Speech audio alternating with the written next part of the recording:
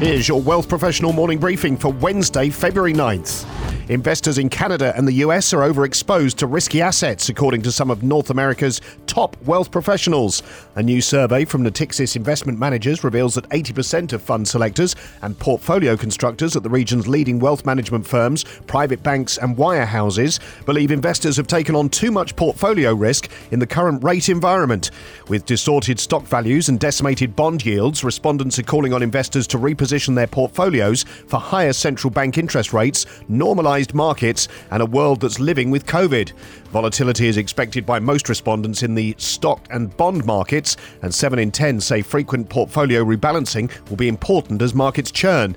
Inflation and rates are considered the top market risks, while volatility and valuations are also potential negatives. The survey also found that 86% of fund selectors believe high valuations are distorted by super low rates and don't reflect company fundamentals. 71% think the stock market has grown at a rate that isn't sustainable. You can read the full story for the opportunities expected in the year ahead on our website.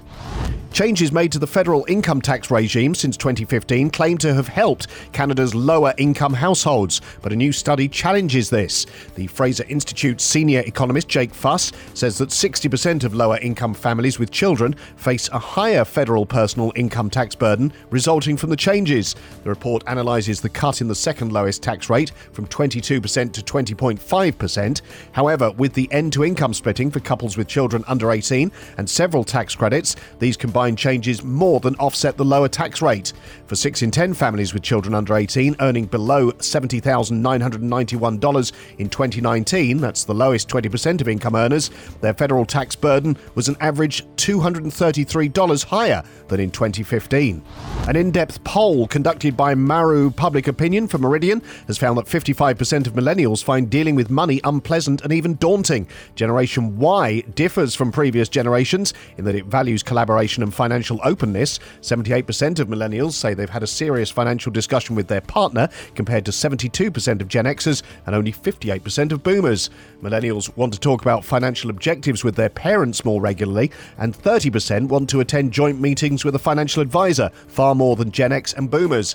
Unsurprisingly, 72% of millennials feel that debts and other financial obligations should be mentioned before committing to a relationship.